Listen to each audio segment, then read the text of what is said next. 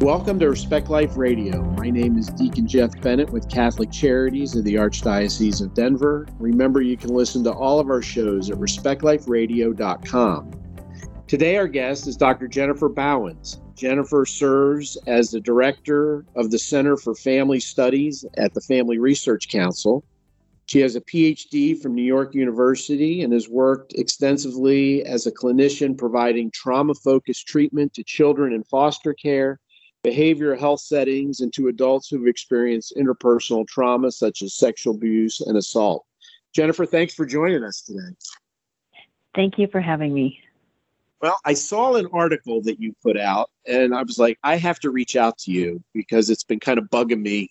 And I saw it on the Family Research Council page. It was follow the science. Does anyone know where we are going? And I think I know the answer to that.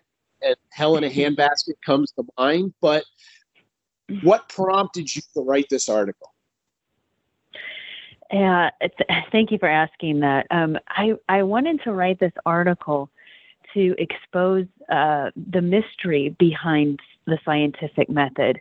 So much hides behind that term science. So we're hearing all the time in the media, follow the science, follow the science.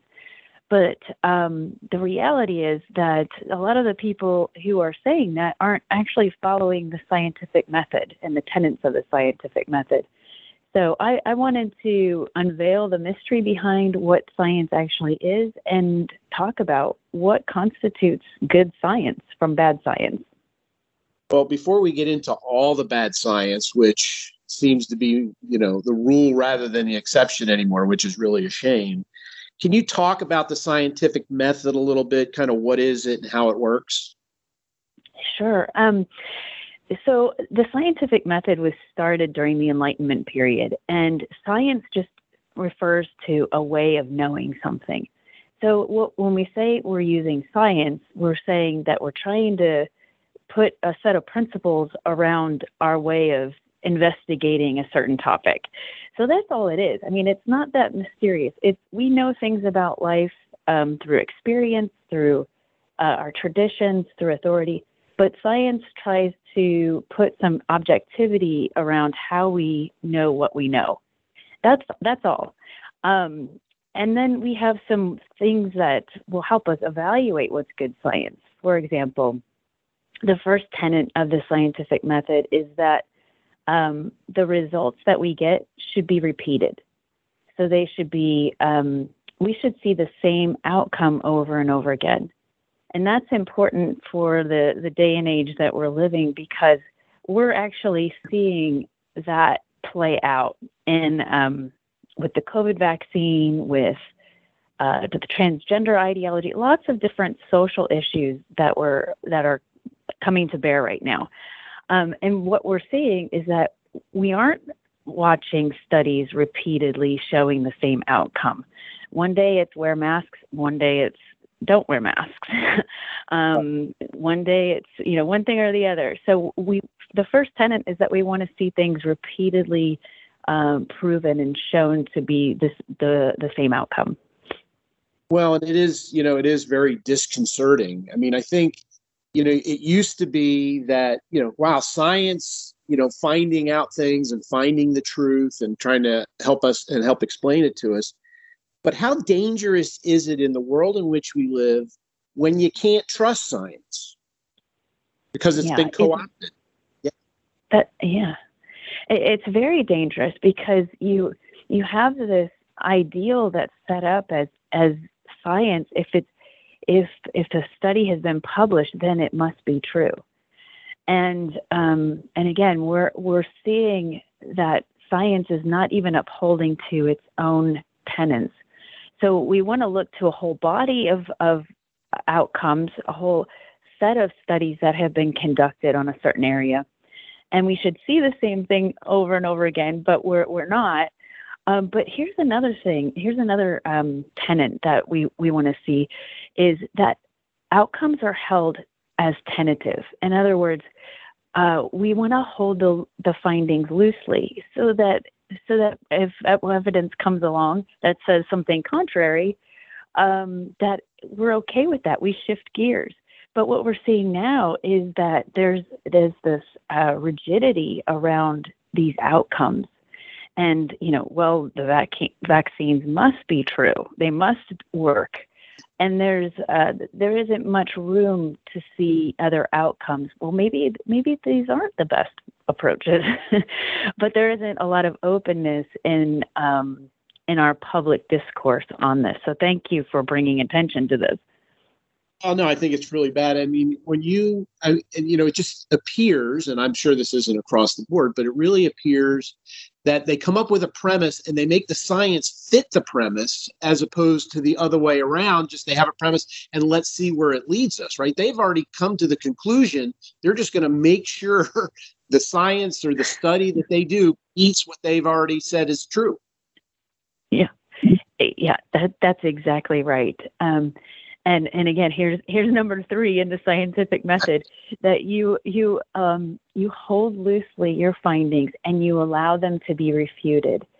So one of the ways that we can evaluate pseudoscience from good science is that the researchers are open to their data being refuted, reanalyzed, and examined by other researchers who don't have an invested interest in the particular outcome. So we see, like, again, going back to the vaccine, because that's an easy one right now, we don't see different pharmaceutical companies releasing their data to the public or to other researchers. We don't see the CDC making that data available. So that alone should give us pause, because they're not following the number 3 tenet of the scientific method, which is allow the data to be refuted, allow it to be reanalyzed, make it available. We should be transparent with what we're researching, particularly when the stakes are as high as they are, such as requiring everyone to participate in this grand experiment. Well, and that's, I think, experiment is right. I mean, now, we had, but the CDC has now just come out and said children 5 to 12, they were voting. It was the FDA. I forget who was voting on it. It was like 17 to nothing. One of the doctors like, well, we'll just kind of see how this works out, right? They're just going to, treat our children as guinea pigs on this. And where's the science, right? To get things out in the past, right? There were, they had to do long studies. They had to make sure there was no problem. Now it's just like, hey, let's give it to them and see what happens. That's right. And that's a reason that we should all have paused to, regardless of what we think about vaccinations, the fact that the scientific method itself has not been followed in this area, and that we don't have long-term studies to show whether or not this is effective or what kind of harm it might cause. But what we do have, the initial findings are showing that there are folks that are having negative side effects, and that information is being suppressed. So again, that goes back to number 3. We're not allowing things to be refuted. We're not allowing transparency around data and outcomes that we're hearing about. Well, and I would think, science is really, acknowledged that natural immunity is really good, right? Hey, newsflash, the Lord knew what he was doing when he put us together and create this natural immunity. And it's almost like they've totally gotten rid of that. That's not even a talking point anymore, when that's been scientifically proven, right? Natural immunity is really good. Yeah, right. And the Lord did know what he was doing when he put us together, and his goodness is that he put us together to heal. And so, that's not considered. And in fact, whether it's the vaccine or some of the other social issues like quote unquote gender reassignment surgery, what we're seeing is that some of the variables that should be included, or another way to say that is some of the other ideas like natural immunity or other things that should be considered in the scientific research, aren't being considered because of politics. And those are important factors that should be included for us to have a full understanding of how these things work and how they play out in the human body. But that's not the case here. And you can tell that alone tells you how much this is driven by politics. Yeah, there's the Family Research Council put out a tweet this morning, and there was a quote at the end, and I just want to read it because I think it's so appropriate for not only what we're talking about, but it was an article regarding the AMA coming out with a 54-page guideline on basically trying to influence doctors on critical race theory, gender ideology. But the last sentence was, the left once revered medical advice, but just as politics has triumphed over science on COVID, so the AMA seeks to implement political orthodoxy throughout medicine. And, it really is, that statement, I think, sums up kind of what we've been talking about. Have you ever seen there's a video out, or a little movie that Ben Stein put out several years ago. It's called Expelled. And it was all about how scientists in the academic world, in colleges and whatever, were being silenced if they said anything about there was a creator, right? If it wasn't Darwin theory, they were being fired and extinguished. So this attack on science isn't new, is it? No, it's not. And there's a philosophy of science, I guess, professor, and I'm not endorsing his book, but one of the things that he talks about is what it takes to shift the scientific discourse. That very often what happens in a certain discipline, whether it's on climate change or, you could pick whatever topic you want, but there will be a predominant way of thinking on that topic. And anyone who has a contrary opinion, their work may not get published. There may be a tendency to silence that, but eventually, over time, what we'll see is a paradigm shift to whatever that new way of thinking is. And I think what he really highlights is that there's sometimes in human nature, there's a tendency to like what's familiar. But this is problematic when it comes to scientific exploration, which is all about discovering new ideas, trying to find what is truth, trying to find out how things work and are created. So when you have these political processes at play that affect, and in the academic world, affect people's ability to be tenured or to innovate, then we're going to end up with a very narrow understanding of a given topic, whether it's the vaccines, whether it's, transgender ideology, when we're trying to help children who are facing distress, and we only have one answer for them, that's very limiting. By politics, it's limiting. Yeah, I mean, it's a sad world in which we live, because in the end, it just feels like, whether it's the abortion issue, whether it's any of these issues, it's follow the money, right? The money dictates what's happening. If people weren't just funding, right, their own ideology, then this wouldn't be happening. But it's because I'm not going to get any money if I don't do it. If you're a real scientist, you got to be pulling your hair out, right? Right. Yeah. Money is a huge driver. Let's take the transgender issue. You see the expected surgical market over the next 10 years, it's going to grow by 14% if things stay as projected. So, of course, there's a huge push to get more people involved and to onboard them into surgical procedures or hormones, all of these things. And the science is there to help, back it up. Of course, this is good. This will help people's distress. But we know otherwise. Just by intuition, we don't even need the science to say that, removing parts of your body is not a wise decision. Yeah, heaven forbid we use common sense. That would actually be scary, I guess, at this point in time. But you work with a very vulnerable population, right? When you're talking about children in foster care. And I remember I did an interview with a gentleman on the gender ideology. It was he was doing a story up in Canada where dad was arrested because he was trying to keep his daughter from doing this with this particular doctor. Well, when they researched the doctor, most of his clients were like foster care children who have had a rough go of it. So really, don't they become very susceptible to this fake science that's out there? And aren't they, I mean, sound like they were being used as guinea pigs up in Canada. Yeah. On the gender issue, a lot of times people who've experienced traumatic events, they're the most vulnerable. And they're most vulnerable to the transgender surgeries and ideology and all of that. And it is true that often happens. I don't have all of the data on this, but I do know that foster children have been used in wrong ways, to say the very least, and are susceptible.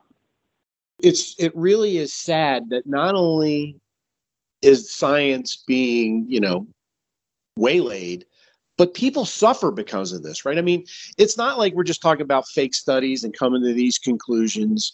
It's in the end, people will suffer. If it's the vaccine and it turns out to be very harmful 10 years down the road, whoops, I'm sorry, right? I mean, it really affects people's lives. That's why this is so important, isn't it?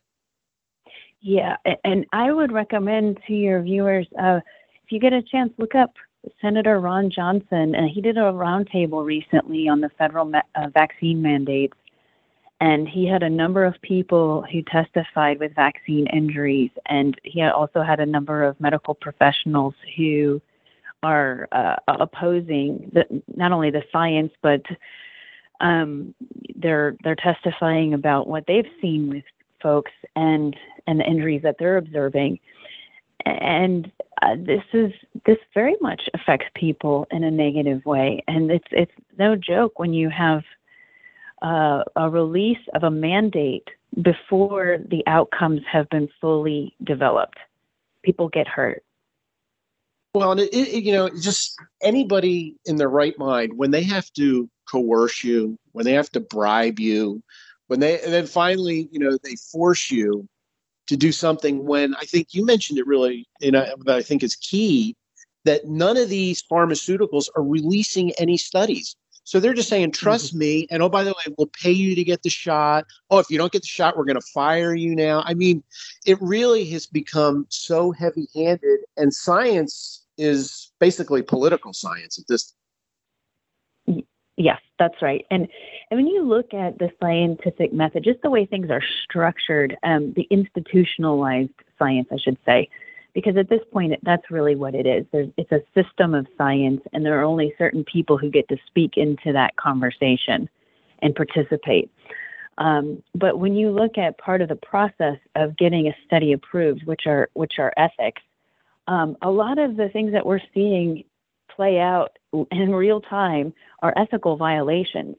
When you participate in a study, you're supposed to be fully aware. You're supposed to have informed consent of the risks and the benefits of whether it's taking a vaccine, a pill, or you're involved in some psychological intervention. You should know, how is this going to benefit you and what are the risks. You should also not be coerced to take it. You should have a way out. That's part of the ethical code. And what are we seeing right now? We're seeing people coerced to participate. If they don't, they lose their jobs. We're seeing the risks and the benefits are not clearly laid out because they aren't even known. We don't have the long-term studies that show what are the risks.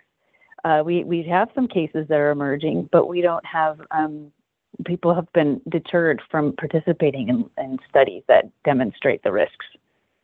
Yeah, and I'm sorry, 10 years down the road really isn't going to carry a lot of weight, especially when it was done right with malice, right? I mean, in the end, it's all about getting rich, getting money, getting power, and it really is at the expense of who knows who and who knows what. That's yet to be determined. But I guess when you live in a woke culture, it just bleeds over, right? We have woke science. Mm-hmm. Well, and that's why I would encourage your listeners to get involved and scientific fields and academic work, because right now, I can tell you, as someone who's been in the academic world, that there aren't many conservative voices, Christian voices out there, and we need more. We need people who are involved in career jobs in government, who are signing off on government grants to fund research. We need academics who have our voice. And right now, whatever comes from science the majority is coming from a certain perspective, a more liberal perspective. So we need to know that when we're looking at these studies, that it's not done in a vacuum. Yeah, I mean, like you were saying, the scientific method is, in their eyes, that's old news. Let's put that on the shelf. We're going to go do our own thing. But I think exactly the opposite is happening from what you just said, because I know people. I have a very good friend who was a scientist for 30 years at the CDC, and he left. He goes, I can't live in a world where there isn't true science. I became a scientist because I want to find things out, not because I want to, fulfill someone's thought process on something. So it's actually, I'm hearing good people leaving science because they just can't take it anymore. Yeah, and that's disheartening that good people are leaving, but we still need people to help shape the conversation. Because right now the conversation is being held primarily by one side and one thought process. It's very, for lack of a better word, an incestuous thought process in the academic circles. And so maybe there are other ways to participate and make change in the scientific community. But for right now, the current state of things is that it is highly biased. Mm-hmm. And we need to evaluate what's coming from those scientific studies, and we need to evaluate them with caution and really look at who's doing what, and are they holding to those tenets? Are we looking at a whole body of outcomes, and who's doing the studies in itself, and are they holding the results openly, and are they allowing those results to be refuted? And if they're not, then we know they're not participating in good science. Right. And I totally agree with you. We need to get good people into it. I was just pointing out that it's the opposite is actually, or at least from my observation, is taking place. But yeah, good people need to get in, because here's the deal. One person talking is not a discussion. That's called a monologue. We need a dialogue. We've totally forgotten how to do that, right? If you don't step in line, then you're going to get canceled, and sorry, next player, please. Right. We don't need monologue science. No, it appears what we have. And, to distrust science really puts us at such a great loss, because now you don't know who to trust. Are there places people can go, from your experience, to get good science, whether it's on COVID or gender ideology, whatever it's on? Where can they go, to the best of your knowledge, where they can get science that's actually practiced the way science is supposed to be done? Well, I mentioned earlier the roundtable that Senator Ron Johnson did. You can find that on Rumble. He published, or that roundtable was published on November 1st, and he has a number of experts who are testifying about the vaccine harms. That's one area you can look. When it comes to the gender ideology, you'll see a few studies kind of trickle out, because there's such pushback on anything that's contrary to gender affirmation, and even clinicians who are providing treatment to children. There's a lot of pressure, because there's a sense they could lose their clinical license. So you'll see a little bit less in that regard, but there are some studies trickling out that have to do with people who are detransitioning.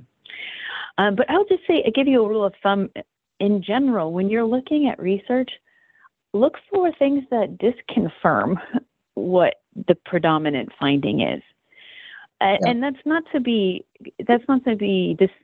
It's just, you want to evaluate the body of literature as a whole And when there's one discourse or one way of thinking about something, which is what you see in the transgender ideology, by the way, you see this one thing. If you do transgender surgeries, then you're going to have less mental distress. When that's the only answer, then that should give you pause. So yes, look for disconfirming evidence, and look for a broad way to think about a particular topic. Well, and I think that's where common sense comes in, right? To say, hey, if you go live a lie, everything's going to be good. At some point, your common sense said, yeah, that doesn't even make any sense. And I think this pseudoscience, there are a lot of examples where it just doesn't even make sense. So using your common sense, you could probably weed out stuff, but those are helpful. How can people, we got about a minute to go, how can people follow what you're doing, Jennifer? Because I'm sure you can kind of, tell them how the cow ate the cabbage.